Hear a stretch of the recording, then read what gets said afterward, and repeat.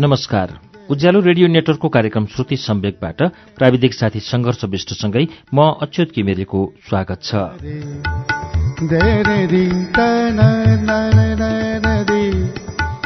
श्रुति सम्वेकको आजको श्रृङ्खलामा पनि हामी सरस्वती गेवालीको आत्मकथा लिएर आइपुगेका छौं।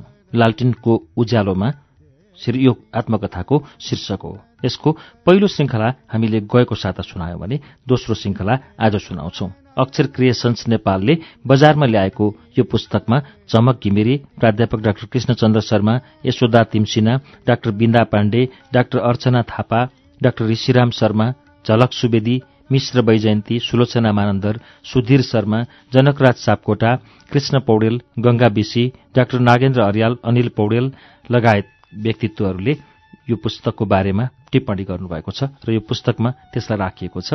पहिलो, दोस्रो, तेस्रो र चौथो संस्करण 2074 फागुन, 74 चैत्र, 75 साउन र 75 पुसमा प्रकाशित भएको छ। यो पुस्तकको 25औं पृष्ठदेखि शशीसँग पहिलो भेट शीर्षकको परिच्छेददेखि आज वाचन शुरू गर्छु। सरस्वती गेवालीको आत्मकथा लाल्टिनको उज्यालोमाको दोस्रो भाग।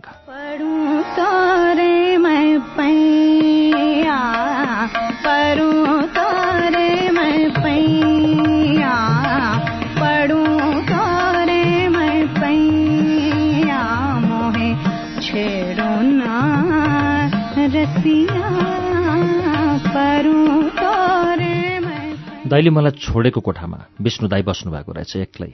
उहाँले मलाई एकछिन टोलाएर हेरेपछि मात्र बस्छ भन्नुभयो। मलाई खुल्दुली लाग्यो, अब के भन्ने होला? मेरो तर्फबाट केही त्यस्तो गल्ती भएर पो हो कि? दाइले सुस्त बोली तर आदेश दिए जस्तै गरी भन्नुभयो, पार्टीबाट तिम्रो बिहेको प्रस्ताव आएको छ। त्यहाँ एकजना कमरेडले प्रतीक्षा गर्नुभएको छ। जाऊ, हात मिलाऊ, निर्धक्कसित आफ्ना कुरा राख अनि एउटा निर्णय गर।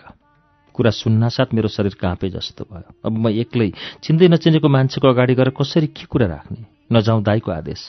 बोधाई म त जान्न, डरे डरे भने। त्यसो भए मलाई अबदेखि दाई भन्नु पर्दैन। यो पार्टीको निर्णय हो, जे मन लाग्छ गर। दाई झर्किनु भयो। अब के गर्ने? एक न एक दिन विवाह त गर्नै पर्ने हुन्छ। नजाउँ, भोलि फेरि अरू कुनै पार्टीको मान्छे पर्ला, विचारै नमिल्ने मान्छेसँग विवाह गर्नुपर्ने बाध्यता आइलाग्ने पो हो कि? जाउँ, नचिनेको मान्छेसित गएर के कुरा गर्ने, कसरी र के गर्ने भन्ने सोध्ने। दोधारे मन लिएर हिँडे। मलाई जान भनेको घरमा पुगेर सिँढीमा बसेर अनेक कुरा सोच्दै करिब 1.5 घण्टा जति एक्लै बिताएँ। त्यो कोठा जीसी दाईको रहेछ। उहाँ खाना बनाउन आउनुभयो। म त सिँढीमै थिएँ। उहाँले अलि कड्केर भन्नुभयो, तपाईँ अझै माथि नगएर यहीँ बसिरहनु भएको? मलाई खाना बनाउनु ढिला भयो, तपाईँ छिटो माथि गएर भेट्नुहोस्। लाज र डरले रातो र मलिन अनुहार लिएर म त्यो कोठामा पसेँ। मेरो ध्यान र मन विचलित थियो। सङ्घार नाग्दा ड्याङ्ग ठेस लाग्यो। खुट्टाको बुढियाउँला नराम्रोसँग दुख्यो। अझ रातो पिरो भयो। त्यहाँ एकजना मान्छे एउटा किताबको ठेली हातमा लिएर पढ्दै रहेछन्। सायद अंग्रेजी किताब थियो। उनले जोडसँग हात मिलाए। मेरो त हात पनि काँपिरहेको, हत्केलामा पसिना आए जस्तो भइरहेको थियो। किङ कर्तव्य विमूढ अवस्थामा थिए। कुरा उनले नै सुरु गरे। आफूलाई शशी भन्ने परिचय दिए गम्भीर तरिकाले। जिन्दगीको एउटा अवस्थामा पुगेपछि विवाहको आवश्यकता हुँदो रहेछ। मैले पार्टीमा कुरा राखेको थिएँ। कामरेडहरूले हाम्रो बीचमा विवाह गराउने प्रस्ताव ल्याउनु भएको छ। यसमा तपाईँको विचार के छ? धक मानी मैले आफ्नो राजनीतिक आस्थाबारे बताएँ। पार्टीमै काम गर्ने विचार राखेँ। पारिवारिक स्थिति पनि सबै बताएँ। उनले पनि सबै खुलस्त बताए।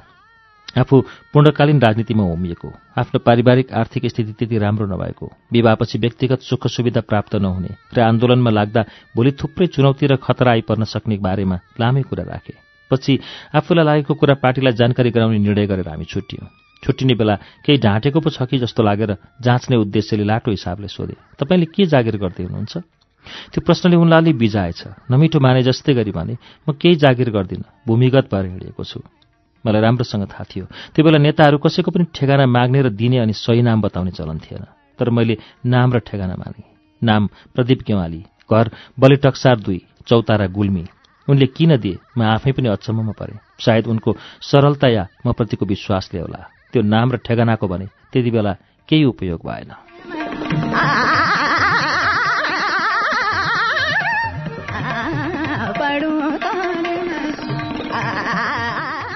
त्यसरी कुनै कुरा नलुकाई सबै खुलस्त भनेकोले मलाई खुसी लाग्यो, तर व्यक्त गरिनँ। पार्टी नेताका रूपमा असल मान्छे जस्तो लाग्यो। तर यिनैसँग विवाह हुन्छ या भइदिए हुन्थ्यो भन्ने त्यस्तो आकर्षण, प्रभाव या उत्सुकता भन्ने खासै केही भएन। त्यस दिन साँझ कमरेड दिनेश सिद्धिनाथ केवालीले मलाई सोध्नुभयो, अच्छा कमरेड, कस्तो लाग्यो तपाईँको राय के छ?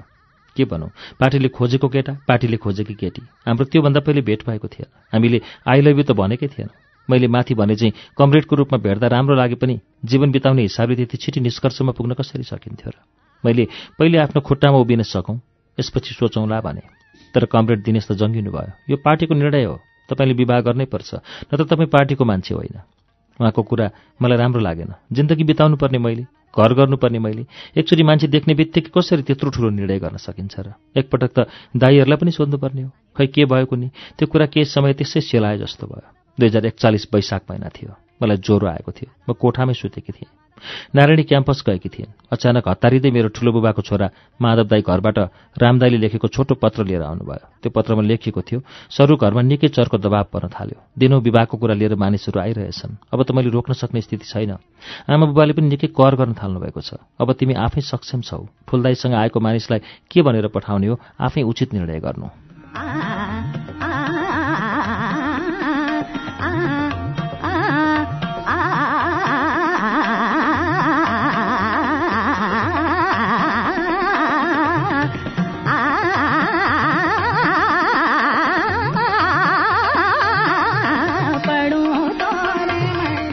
दाईको चिठी पढेपछि माधव दाईसँगै बुटवलमा आएको त्यस व्यक्तिसँग भेट गर्न गए। नमस्कार गरे। दाई चाहिँ उसलाई सङ्केत गरेर अलिक परै बस्नुभयो। अनि त्यो मानिसले आफै कुरा जिग्यो।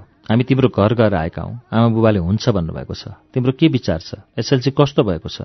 सिम्बल नम्बर देऊ, म पास गराइदिन्छु। गहना कपडा के चाहिन्छ भन, काठमाडौँबाट ल्याउने हो।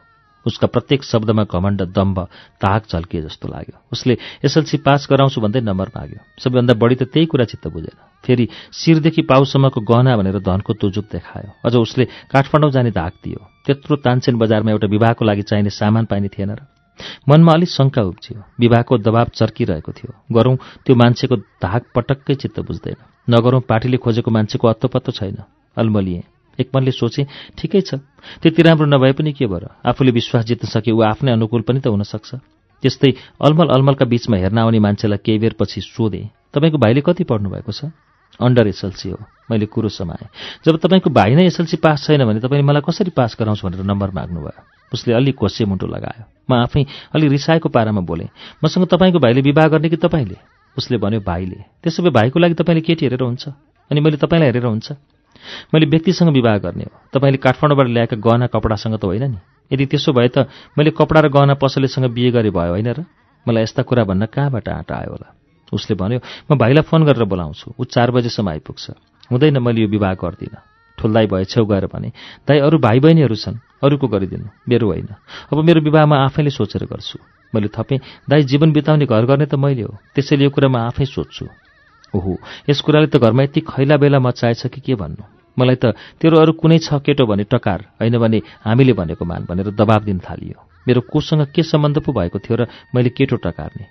यो घटनापछि ठुल्दाईले घरमा माइलाबास सरू अर्कै भइसकेछ। ऊ आफै बिहे गर्छे। अब हाम्रो इज्जतमा दाग लाउने भई, नाकमा कालो लाउने भई, शिर झुकाउने भई, यस्तै के सुनाइदिनु भएछ। सबै चिन्तित हुन थाल्नुभयो। म त गर्न घाटको जस्तो भएँ।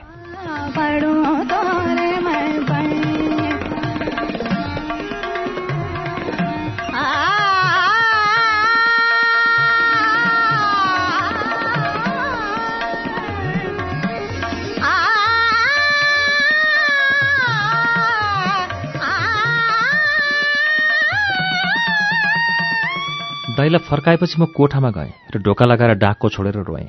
युवा अवस्थामा पुगेपछिको पहिलो रुवाई थियो त्यो। मेरो शरीर लुलो भएको थियो। एक त ज्वरो, अर्कोतिर त्यो तनाव। मैले अब भने साँच्चै एक्लो भएको महसुस गरेँ। त्यो घटनापछि म भने बिहे गर्नुपर्ने निष्कर्षमा पुगेँ। नयाँ ठाउँमा कुरा चलाउने कुरा त भएन। अब फेरि पार्टीमा कुरा राखेर कमरेड शशीलाई एकचोटि सोधौँ र अन्तिम निर्णय गरौँ भन्ने आशयले मैले लक्ष्मी भाउजूलाई सबै कुरा बताएँ।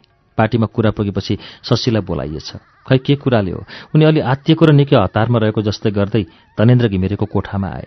त्यो कोठा धनेन्द्रले छाडेर हामीले लिएका थियौँ। त्यहाँ नारायणी र म मात्र बस्थ्यौँ त्यति बेला। भाउजू र सृजना राणाहरू छुट्टै बस्न थाल्नु भएको थियो। हाम्रो कोठामा उनलाई देखेर म अलि हच्केँ र तुरुन्तै भाउजूको कोठामा गएर भाउजूलाई पठाइदिएँ। म त्यहीँ बसेँ। पार्टी कमरेडहरूसँगको सल्लाहपछि मात्र अर्को दिन हाम्रो भेटघाट र कुराकानी भयो। मैले यसबीचमा आफूलाई घरबाट विवाहका लागि परिरहेको दबावका बारेमा बताएँ। विवाहका बारेमा सकारात्मक कुरा भयो। त्यसपछि भने मैले आफूलाई अलिकति सुरक्षित भएको पाएँ। अब बिहेका लागि घरबाट आउने दबावलाई झेल्ने साहस पैदा भए जस्तो भयो।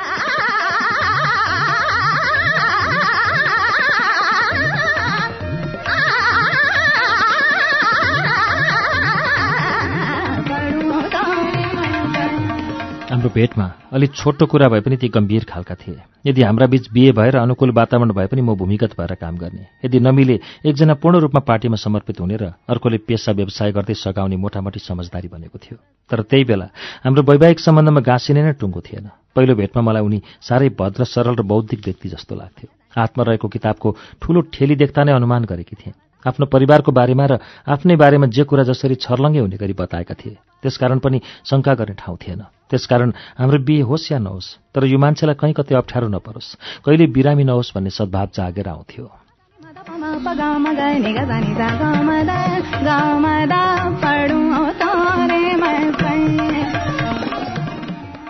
त्यो कमरेडी माया थियो कि जे होस्, मलाई उनको इमान्दारी र सरलताले प्रभाव पारेको थियो। त्यो बेला अहिले जस्तो बाहिरी सौन्दर्य र शारीरिक बनावट हेर्ने चलन कम्युनिस्टहरूमा थिएन। कम्तीमा पनि हामी गाउँका कम्युनिस्टहरूमा त पक्कै थिएन। त्यसैले हामीले भित्री सौन्दर्यलाई रोज्यौँ।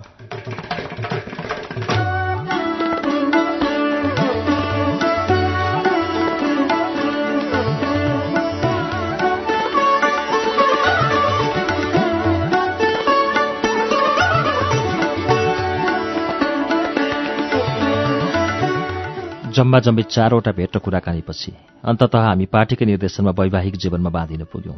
हाम्रो बिहे 2041 मङ्सिर 18 गतेलाई तोकिएको कुरा कामरेडहरूले मङ्सिरका सुरुका दिनतिर जानकारी गराउनुभयो। ठाउँ थाहा थिएन। पार्टी सदस्यहरूको मात्र उपस्थितिमा पार्टीका जिम्मेवार नेताहरूको समेत सहभागिता हुने रहेछ। बिहे 2 जोडीको हुँदै रहेछ एकै ठाउँबाट। एक जोडी म र शशी, अर्को जोडी धनेन्द्र घिमिरे र नारायणी अर्याल। हामी विवाहस्थल मदन पोखरा एक प्रसाद भण्डारीको घर पुग्दा विष्णु दाई र लक्ष्मी भाउजू पनि घरधनी एक प्रसाद भण्डारी दाईहरू पुलाउ पकाउँदै हुनुहुन्थ्यो। कमरेडहरू पनि अलि ढिलै आउनुभयो। नारायणी र विष्णु घिमिरे र मलाई खाना खुवाएर बैठकमा बस्न पठाइयो। त्यस दिनको घराइसी काम कोले गर्नुभयो मलाई थाहा भएन। बिहे कति बेला र कसरी हुने हो मलाई थाहा थिएन। बैठक कोठामा पुगेपछि मात्र मलाई बिहे त यहीँबाट हुने रहेछ भन्ने थाहा भयो। त्यहाँ सिद्धिनाथ केवालीले लालकोटी फूलको माला सियोले उन्दै हुनुहुन्थ्यो। अरू साथीले के गर्दै थिए। अरूले जे काम गरेको देखे पनि तुरुन्तै त्यो काम खोसेर गर्ने बानी थियो मेरो। तर त्यस दिन सिद्धिनाथले उन्दै गरेको माला चाहिँ म उन्छु कमरेड भन्न सकिनँ। मेरो शरीर र मन दुवै शिथिल र ढुकढुक भइरहेको थियो।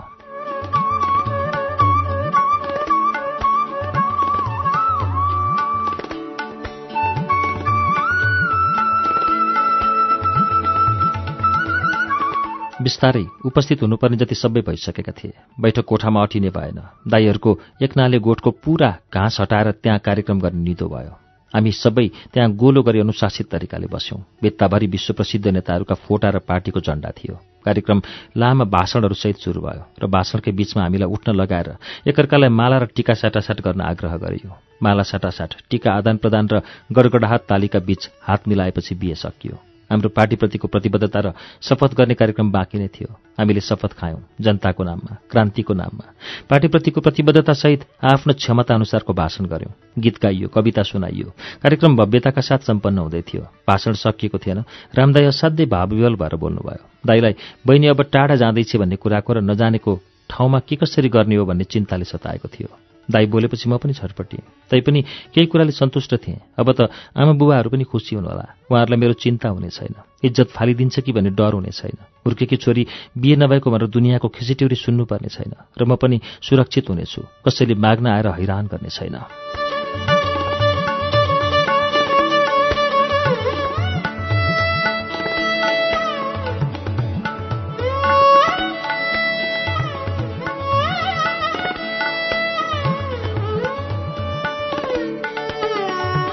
एक एक गर्दै कमरेडहरू आफ्ना गन्तव्यतिर लाग्न बिदा हुनुभयो। भोलिपल्ट हामीहरू कमरेड सिद्धिनाथ, हरिदाई, चक्रपाणी दाई र हामी दुई विष्णु दाई र भाउजूसँगै साँझ परेपछि मेरो माइती जाने सल्लाह भयो। एक रातमै मेरो जन्म घर माइती घरमा बदलिएको थियो। बिरानो लाग्ने गरी रामदाई त बिहानै जानुभएको थियो। झमक्क साँझ परेपछि हामी घर पुग्यौँ। त्यहाँ बुबा आमा, चारै भाइ र ठुली आमा समेत हामीलाई पर्खेर बस्नुभएको थियो।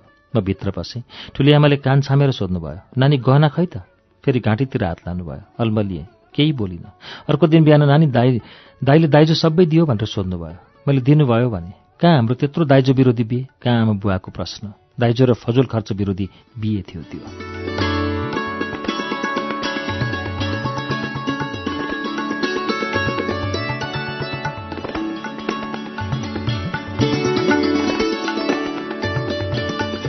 उपहारको रूपमा शशीबाट मैले एउटा सुन्दर घडी पाएकी थिएँ। एउटा साडी पनि ल्याएका रहेछन्, जसको बिजोग सम्झेर अहिले पनि हामी हाँस्छौँ। म उनलाई उडाउँछु। हामीले आमा बुबालाई त गुमराहमै राख्न सफल भयौँ, तर घरमा भन्ने अलि अप्ठ्यारो भयो।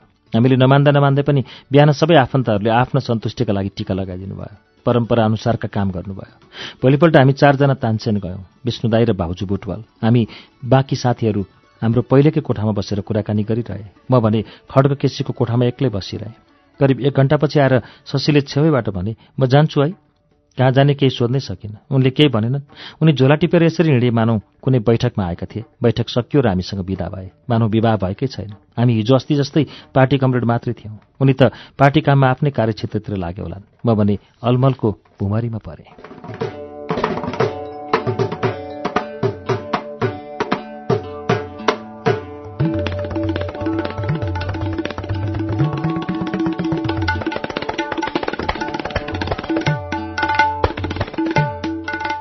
नारायणीले हामी पहिले बसेको कोठा छोडिसकेकी थिइन्। उनीहरू धनेन्द्रको कोठामा दम्पतिका रूपमा सँगै बस्न थालेका थिए। अब मैले के गर्ने? माइत जाने कुरा भएन। घर कहाँ हो सुनेकी मात्रै छु, देखेकी छैन। एक्लै कोठा भाडा तिर्ने हैसियत मेरो छैन। जन्मघरबाट विवाह गरेर विदा गरिसकेकी छोरीलाई अब खर्च दिने कुरा पनि भएन।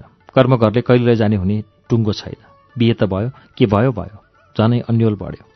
शिल्पकलामा ढाका बुन्न छाडेकी थिएन। त्यसमा पनि निरन्तर लाग्न पाएको भए पो पैसा हुन्छ। त्यही पनि 70-75 रुपियाँसम्म त आउँथ्यो। मङ्सिरमा बिहे भएपछि कैयौँ दिन कहिले भोकै र कहिले आधा खाएर तानसेनमै बसेँ।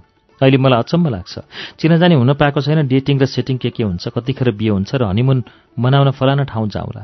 त्यति बेला पनि सरिया कामरेडहरूको बीचमा त्यस्तो हुँदो हो। गाउँले ठाउँमा बस्नेहरूको त के हुनु, न फोन न भेट्ने मौका। पर 1-2 महिनामा एउटा चिठी, सबै सुहागरात र हनीमुन सनीमुन त्यही चिठीसँगै। बिहे भएपछि घरमा नजाँदै बीचमा एकपटक उनले एउटा चिठी लेखे। चिठीमा खै कुन आदर्श जोडीको कथा थियो, निकै क्रान्तिकारी खालको। त्यो चिठी पढ्दा मैले छेउटुप्पो केही पनि बुझिनँ। कुन चिठी ल्याएर विष्णु पौडेल कामरेडले दिनुभयो। अक्षरहरू चाहिँ ठ्याक्कै किताबका जस्ता, पाना पनि किताबकै जस्तो। मात्र शिरमा प्रिय कमरेड किरण, त्यति बेलाको मेरो पार्टी नाम, र पुच्छारमा तपाईँकै शशी लेखिएको थियो।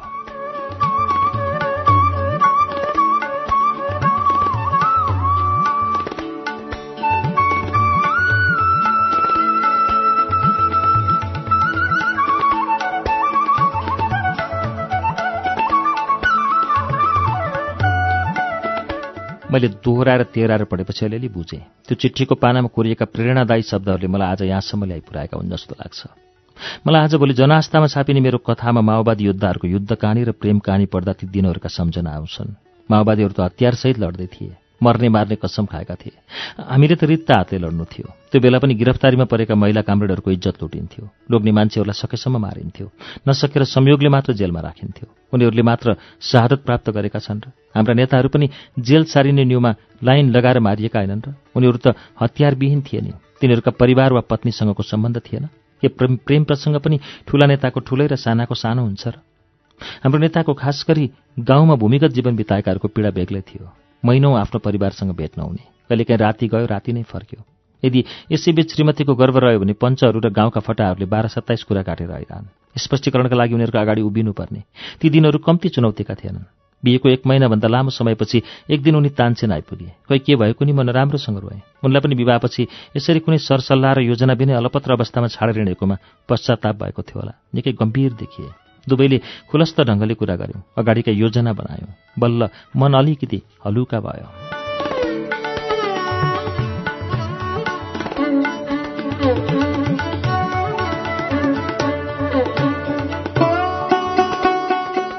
(2041 सालको फागुन महिनामा मलाई पहिलोचोटि घर लैजाने सल्लाह भएको रहेछ। मलाई लिन उनी आफै आएर हामी बिदा हुन मदन पोखरा गयौँ। अर्को दिन बिहानै हिँडेर साँझ 8:30 बजीतिर मात्र गुल्मी चौतारा पुग्यौँ। अहिले जस्तो गाउँसम्म मोटर बाटो पुगेको थिएन।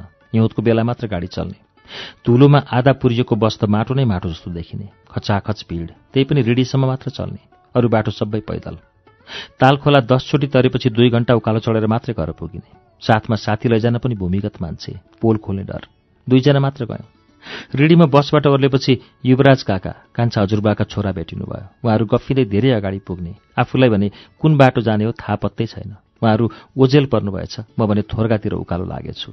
एकजना महिलाले सोधिन्, को हो, कहाँ जाने हो? चौतारा। उनले भनिन्, कठै कहिले नहिँडे जस्तो छ। तपाईँले त बाटो बिराउनु भयो, यता उँभो आउने होइन, ऊ तलबाट तेर्सो जानुस्।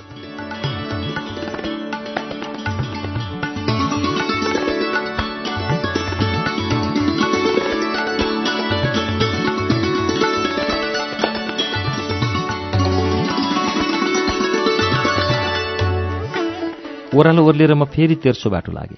पहाडको बाटो नहिँडेकी, गुल्मी जाने भनेपछि 4 दिन अघिदेखि पिरले खानै छोडेकी।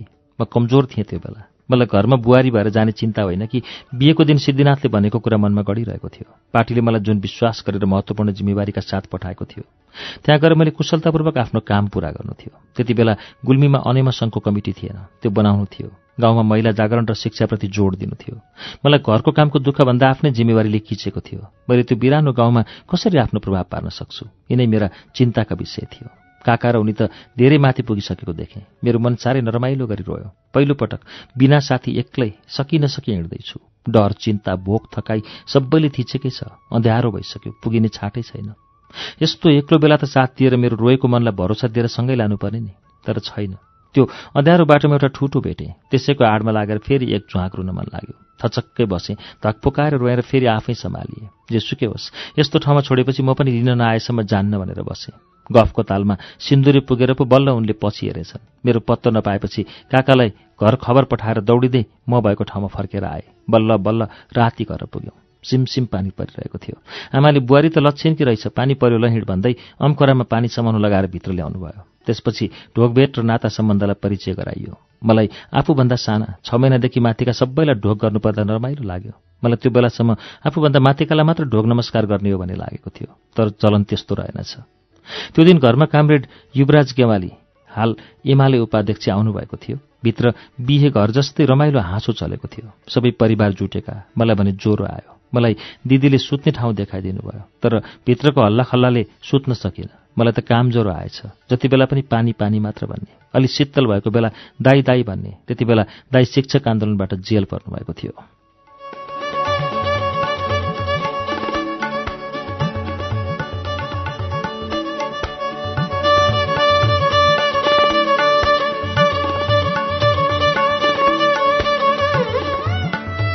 त्यसपटक घरमा जम्मा 3 दिन बसेर म फर्केँ। एक गाँस खाना खाइन। त्यहाँबाट अब फर्कने भनेर टक्सार आएपछि मलाई बल्ल पो भोक लाग्यो। यसरी म अलिअलि राजनीति बुझेको, अलिकति शिक्षित महिलालाई त पराई घर जाँदाको यति कष्टकर अनुभव भयो। अझै चिन्दै नचिनेको र आमा बुबाले जबरजस्ती बिहे गरिदिएको मान्छेको घर जाँदा केटीहरूलाई कति पीडा आउँथ्यो।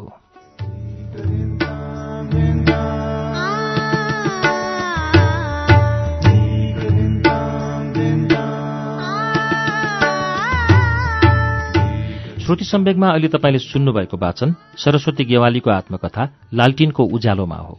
यसको बाँकी अंश वाचन लिएर केही बेरमा आउनेछु। उज्यालो सुन्दै गर्नुहोला।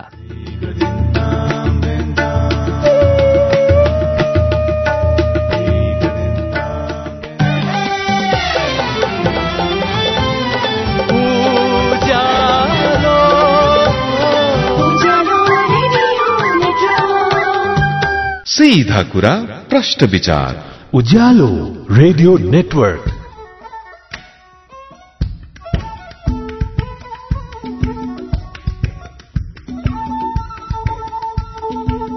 कार्यक्रम श्रुति सम्वेकमा तपाईँलाई फेरि स्वागत छ। श्रुति सम्वेक तपाईँ उज्यालो रेडियो नेटवर्क काठमाडौँमा 90 मेगाहर्जसँगै देशभरिका विभिन्न रेडियो स्टेशनबाट एकैसाथ सुनिरहनु भएको छ। श्रुति सम्वेकमा हामी सरस्वती गेवालीको आत्मकथा लाल्टिनको उज्यालोमा सुनिरहेका छौं। अब यसको बाँकी अंश वाचन सुनौ।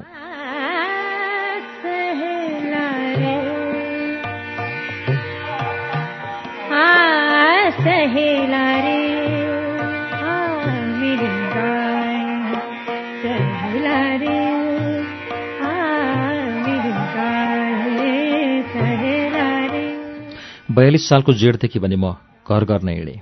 त्यतिन्जेल मैले आइएस सरको पढाइ पूरा गरेकी थिएँ। मेरा सामु धेरै चुनौती थिए। त्यो ठाउँलाई आफ्नो कर्मक्षेत्र बनाएर घर गर्नु मात्र थिएन, मलाई राजनीतिलाई पनि जति सक्यो अगाडि बढाउनु थियो। तर व्यावहारिक हिसाबले त्यति परिपक्व थिएन म। अल्लारे खालको बुद्धि थियो होला मेरो। मेरा जीवन कोरा कागज भन्ने हिन्दी गीत जस्तै आलो काँचो, अलिअलि पाक्न लागेको, अलिअलि अमिलो, तितो, टर्रो, पिरो के जस्तो खल्लो खल्लो थियो होला त्यति बेलाको मेरो जीवन र मेरो व्यवहार। कतै मैले कसैलाई बिजाएँ कि, कसैको लागि तितो टर्रो पिरो केही भएँ कि, कसैलाई मेरो आलो काँचो व्यवहारले पीडा दियो कि, भुलचुक या अन्जानमा गल्ती भए कि, त्यसो भएको भए क्षमा चाहन्छु। मान्छे पनि हतियार जस्तै हुँदो रहेछ, जति चल्यो चलायो हँसिया धारिलो हुँदै जाँदो रहेछ। अनुभव बिनाको दिमाग खिया लागेको फलाम जस्तै भुत्ते हुँदो रहेछ। गाउँ समाज, घर परिवार र आफन्तहरूका बीच त्यस्तै आलो काँचो मन मस्तिष्क भएका बेला मबाट कमजोरी भएका पनि हुन सक्छन्। मेरो घर गुल्मी जिल्लाको बलिटक्सार 2 चौतारा। हुन त गुल्मी राजनीतिक रूपले सचेत नै मानिन्थ्यो। 7 सालको क्रान्तिको पनि राम्रै प्रभाव परेको ठाउँ रहेछ। घर नजिकै चौतारामा प्रयागलाल श्रेष्ठको घर थियो। उनी 2005-6 सालतिर दार्जिलिङमा पढ्दादेखि नै मार्क्सवादको प्रभावमा परेका रहेछन्। नेपाल आएपछि घर बनाएर घरको नाम नै लाल भिल्ला राखेका। उनी र सिद्धिनाथ गेवाली लगायतका अगुवाहरूले 2010-12 सालदेखि नै गाउँ गाउँमा स्कुल खोल्ने, जाली फटाको विरोध गर्ने, सामाजिक जागरण ल्याउने काम गरेका रहेछन्। सिद्धिनाथ गेवालीलाई त जनताले बलिटक्सार गाविसबाट 2 पटकसम्म जनपक्षीय प्रधानपञ्चमा जिताएका रहेछन्। प्रधानपञ्च हुँदैखेरि भूमिगत भएका सिद्धिनाथ पाको कम्युनिस्ट नेताका रूपमा चिनिनुहुन्थ्यो। प्रशासनको कडा वारेन्ट थियो, सर्वस्वरणको आदेश गरेको थियो। 2037 सालमा भूमिगत अवस्थामै छोरा जन्मेपछि उहाँकी श्रीमतीलाई निकै दुःख दिएको भनेर सुनेकी थिए। जीवराज आश्रित पनि गुल्मीकै हुनुहुँदो रहेछ। पुष्पलाल नेत्रीको पार्टीको निकै बलियो आधार भएको गुल्मीमा 2030 सालको किसान आन्दोलनमा दमन भएपछि पनि संगठन तहस-नहस भएको रहेछ। पछि नेकपा मालेले नयाँ ढङ्गबाट संगठन अगाडि बढाएको रहेछ। 2036 पछि प्रदीप गेवाली, कोशल पोखरेल, युवराज गेवालीहरू भूमिगत हुनुभएको रहेछ। म गुल्मी जाँदा पार्टी विस्तार हुँदै थियो र विद्यार्थी, महिला र शिक्षक संगठनका गतिविधिहरू बढ्दै थिए।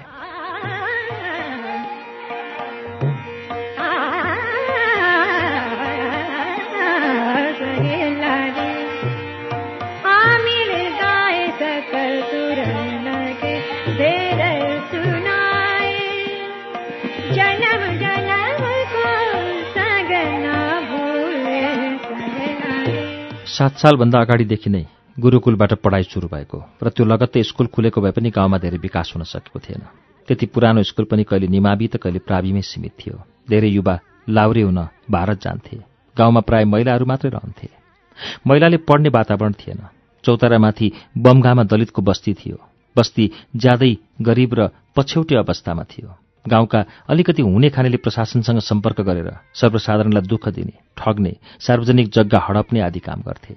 नजिकै ऋणी बजार पर्थ्यो। चर्चित तीर्थस्थल, माघे संक्रान्ति, ठूलो एकादशी, वैशाखी संक्रान्ति आदिमा कालीगण्डकी नुहाउने, मन्दिरमा पूजाआजा गर्न जानेको भिड हुन्थ्यो। गाउँमा धर्मकर्मप्रति गहिरो आस्था थियो। अन्धविश्वासले पनि बेसरी जरा गाडेको थियो। म पाल्पा मदन पोखरामा जन्मेकी, तानसेनमा पढेकी, घर तल माडीको विशाल फाँट र आँखै अगाडि देखिने हिमाल हेर्दै हुर्किएकी। चौतारा सानो उपत्यका जस्तो अथवा भनौँ खोज जस्तो। सुरुमा त बलिटक्सारको गाउँमा आफू निस्सासिए जस्तो लाग्यो। जे होस्, बुहार्तन र संगठन निर्माणको काम गर्ने अठोटसहित म त्यो ठाउँमा पुगेकी थिएँ।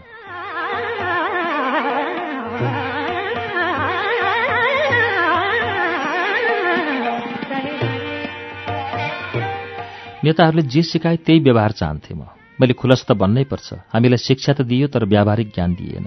जस्तै चुरापत्ती सिन्दूर लाउनु हुँदैन, यी दास्ताका चिन्ह हुन् भन्ने कुरा सिकाइयो। तर यिनले समाजमा कति गहिरो जरा गाडेर बसेका छन् त्यो ज्ञान पाइएन। कतिपय कुरा जुन समाजले अझै पनि पचाउँदैन त्यही कुरा एकैपटक परिवर्तन गर्छु भनेर नसकिदो रहेछ।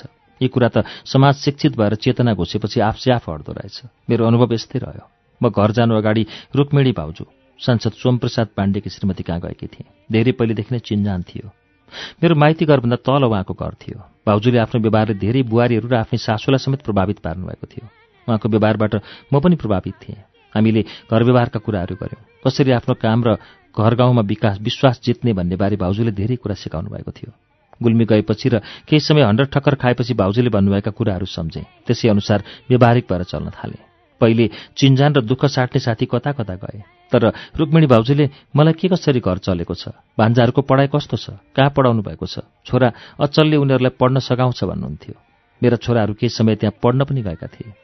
भाउजू बिरामी हुँदासम्म पनि यी कुराहरू सम्झिरहनुहुन्थ्यो। धेरै साथीहरू आउँदा यसरी खानपिन गराउनु, धेरै भए यसरी र खाना थोरै भए यसरी जस्ता धेरै कुरा बताउनु भएको थियो। मेरो श्रीमान मन्त्री हुँदा सबैभन्दा धेरै खुसी हुने रुक्मिणी भाउजू र लक्ष्मी भाउजू नै होला। हामीले थोत्रो कच्ची घर किन्दा पनि धेरै खुसी हुने उहाँहरू नै हुनुहुन्थ्यो। कसैको आँखामा राखे पनि नबिजाउने त्यति असल भाउजू मृत्युको आँखामा कसरी बिजाउनु भयो खै। मृत्युले भर्खरकै उमेरमा खोसेर लग्यो। रुक्मिणी भाउजू क्यान्सर लागेर असमयमै बित्नुभयो। उपचारका लागि दाइले धेरै प्रयास गर्नुभयो, धेरै खर्च गर्नुभयो। तर विज्ञानका नवीनतम आविष्कार पनि उहाँका हकमा व्यर्थ भए। भाउजू बितेपछि म उहाँको घर बानेश्वरमा 2 चोटि भन्दा बढी गएकी छैन। जान पनि सक्दिनँ। भाउजू बिनाको त्यो घर मलाई भूत बङ्गला जस्तै लाग्छ। मैले यो लेखिरहँदा सोमदाईलाई नराम्रो लाग्ला। दाइलाई चिनेको भाउजू मार्फत नै र धेरै पछि मात्रै हो। मैले रुक्मिणी भाउजूबाट निस्वार्थ माया र प्रेरणा पाएँ। भाउजूको जीवनले सदैव सबैलाई सधैँभरि प्रेरणा दिइरहोस्। गाउँमा र घरमा पनि कुनै काम गर्न सक्दिनँ या जान्दिनँ भनेर म कहिल्यै पछि हटिनँ। जति कठिन काम भए पनि मैले पार लगाएरै छाडेँ।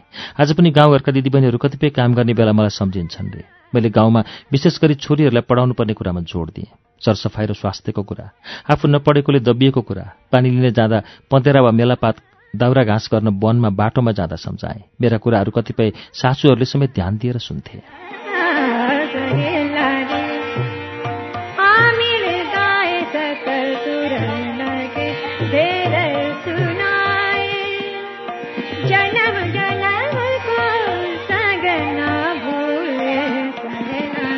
म आफ्ना गतिविधिहरू क्रमशः अगाडि बढाउन चाहन्थेँ। सुरुमा म पनि चुरा पोते सिन्दुर लगाउँदिनथेँ। रातो कपडा प्राय नलगाउने, गरगहना र श्रृङ्गारपटार नगर्ने मेरो स्वभाव गाउँघरमा धेरैलाई चित्त बुझेन। विवाहित महिला तर सिन्दुर पोते चुरा केही लगाउँदिन। अझ कपडा कि कालो कि सेतो, बढीमा हरियो र निलो।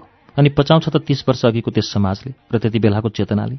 प्रत्यक्ष त कसैले केही भनेनन्, तर पछाडि चाहिँ टीका टिप्पणी हुँदो रहेछ। कसैले त लोग्ने मन परेको छैन रे, त्यसैले नलगाएकी होला नि समेत भनेछन्। कसैले यस्ताले त लोग्ने मरे पनि सिन्दुर पुस्दैनन् रे भने। कसैले पढेका सडेका यस्तै हुन् भन्ने गरेको पनि सुने। त्यसपछि बिस्तारै एउटा चुरा र सानो टीका लगाउन थाले। म घर गएपछि केही समय खाली बस्नु पर्यो। त्यो अवधिमा मैले मेरो काम र बोली व्यवहारले नै लगभग सबैलाई विश्वास दिलाउन सकेँ। पढेकाहरू सडेका होइनन्, उनीहरू असल हुन्छन् र केही गर्छन् भन्ने कुरा त्यहाँ गएर स्थापित गर्ने कोसिस गरेँ। पार्टीको सम्पर्कमा नआउँदासम्म मलाई निकै चिन्ता लाग्यो। आज त कोही कामरेडहरू आउनुहुन्छ कि भनेर मनमा उत्साह लियो, कोही आउँदैनन्। फेरि निराश। दिनभरि सबैसँग काममा व्यस्त भइन्छ, याद हुँदैन। जब एकान्त हुन्थ्यो मैले केही गर्न सकिनँ जस्तो लाग्थ्यो। परिवार ठुलै थियो, जति काम गरे पनि नसकिने। म भने मामा घरमा पुलपुल लिएर पालिएकी, धेरै गर्न पनि नसक्ने, जे पाए त्यही नखाने, पर्याप्त खान पनि नसक्ने, त्यही पनि काम गरेर रिजाउन खोज्ने। मलाई कामले खायो, मैले कामलाई खान सकिनँ। बिस्तारै म शारीरिक रूपमा कमजोर हुँदै गएँ। जब शक्ति हुँदैन रोगले पनि हेप्न थाल्छ। बिहान टाढा वनतिर गयो, घाँस काटेर ल्यायो, फेरि घाँस टिप्यो।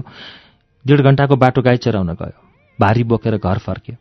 केही समय यो क्रम चलेपछि हरिदाईले मेरो लागि जागिर खोज्न थाल्नुभयो, तर भेटिएन। टाढा एक्लै नपठाउने, नजिक जागिर नपाइने। यही क्रममा गाउँमै प्राविलाई निमावि बनाएर चलाउने निदो भयो। त्यसमा अन्तर्वार्ता दिएँ। संयोग भनौँ निकै राम्रो भयो। मेरो प्रतिस्पर्धी बनेर आएकाहरूले हार खाए। यसरी म गाउँकै स्कुलमा शिक्षिका भएँ। मामा घरमा स्कुल पढ्न थाल्दा देखेको मास्टरनी बन्ने सपना पूरा भए चाहिँ लाग्यो। मेरा दुःखका दिन थोरै हटे। मानसिक रूपमा भने जिम्मेवारी झन बढ्यो, शारीरिक रूपमा अझै बोझ थपिँदै गयो।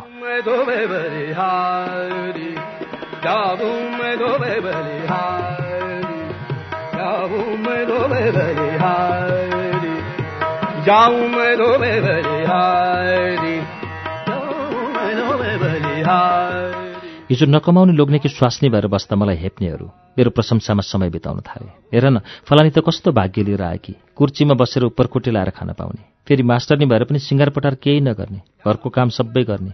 के चक्क हो यस्तो पो बुहारी। भेट हुँदा त सबैले नमस्ते गर्न थाले। एक मनले त बलेका आगो ताप्नेहरू भनौँ जस्तो लाग्यो। तर सबै कुरा शिक्षा र चेतना नै हो। मैले सबैका घरमा गएर छोडी पढाउन पठाउनुहोस् भन्न थालेँ। सबैभन्दा पहिले म हाम्रै छिमेकी मड्किना भन्ने घर गएँ। घरकी आमाले भन्नुभयो, ए कान्छी तिमीले पढेर के भएर? अर्काको घर आएर यति दुःख गर्नु पर्यो? छोराछोरी पाउनै पर्छ। छोरी जाबाले पढेर के लछार पाटो लाउँछन् र? झन्डै 1 घण्टा जति बुढाबुढीलाई राखेर सम्झाएँ र त्यस घरकी छोरी मैयालाई भोलिपल्टदेखि पढ्न पठाउन राज्य गराएँ। मैयाले 5 कक्षा पास गरेर छोडिन्। त्यसै तरिकाले म आँपका रुख, तल्ला पोखरा, जसका घरमा छोरी छन् तिनीहरू कहाँ गएर छोरीहरूलाई स्कुल भर्ना गराएँ। मेरो यो प्रयासमा सिङ्गो गाउँ नै साक्षी छ। 6 र 7 कक्षामा दमादम विद्यार्थी भर्ना भए। केटीको सङ्ख्या झन्डै केटाहरूकै बराबरी भयो। 7 कक्षाका केटाकेटीहरू निकै ठुला थिए। कोही केटा नपढेर घरमै बसेका, कोही केटा भारततिर गएर घर फर्केका, त्यसरी उमेर खाएका थिए। मैले विद्यार्थीहरू मार्फत आफ्ना कुरा राख्ने विचार गरेँ। त्यही अनुसार कसरी आफ्नो कुन कुरा वा शैलीबाट उनीहरू आफूतिर इमान्दार र आकर्षित हुन्छन् भन्ने कुराको खोजी गरेँ। त्यही अनुरूप उनीहरूमाझ प्रस्तुत भएँ।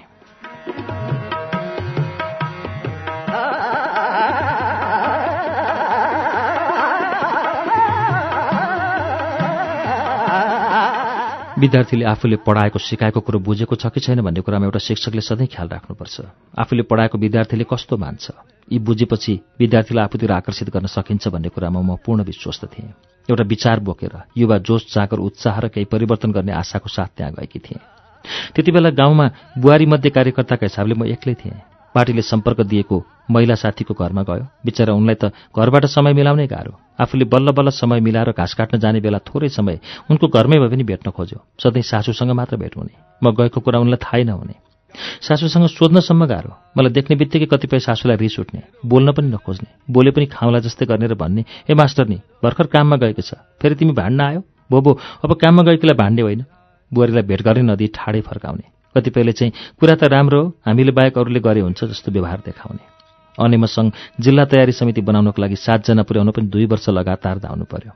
त्योभन्दा अगाडि मैले स्कुलमा पढ्ने विद्यार्थी बहिनीहरू माझ एउटा गाउँ समिति बनाएँ। त्यो मात्र बनाउँदा पनि अब त आफ्नो पक्षमा लाग्ने थोरै भए पनि त साथीहरू छन् भन्ने जस्तो गर्व र सन्तुष्टि लाग्यो। मेरो पहिले चिने जानेको कोही थिएन। आफ्नो मन खाने कुनै दिन कुनै कुराले नराम्रो लाग्यो भने दुःख पोख्ने कोही थिएन। त्यो बेला आफ्नै सुत्ने कोठामा झ्याल डोका र सिरानी मात्र मेरो मिल्ने र आँसु पुस्ने साथी थिए। जति पढे लेखे पनि, जति बुझे पनि मान्छेले हेपेको, अपमान गरेको भने मैले सहन सकिनँ।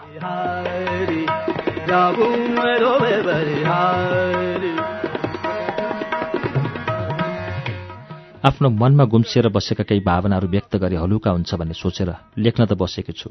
यहाँनिर आइपुग्दा भने कसरी र कतिसम्म लेख्न हुने हो? मेरो मनमा कति यस्ता असह्य खाटा बस्न लागेका घाउहरू छन् जो कोट्याउँदा अरूलाई समेत दुख्ने हो कि? मलाई त्यति बेला दुखाएका घाउहरूले अहिलेसम्म मुटुमा गडेको सियोले जस्तै कतिखेर चस्स दुख्छ।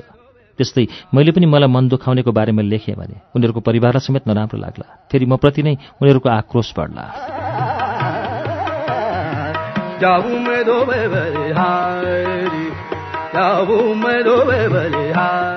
गुल्मी चौताराको घरमा म 6 वर्ष बसेँ। अति धेरै उकाली ओह्राली, आरोह अवरोह, दुःख सुख, खुसी पीडा, आँसु हाँसो दियो मलाई त्यस ठाउँले। त्यसै ठाउँमा मेरो कर्मथलोमा दुःख र सुखको साक्षी त्यस गाउँमा मैले अभाव र गरिबी, पीडा र बिछोड सबै सहन सक्ने शक्ति प्राप्त गरेँ। आफ्नो आस्थाको दैलो त्यही ठाउँमा उगारे। ऋणी छु म त्यो गाउँप्रति, आभारी छु म त्यस माटोप्रति।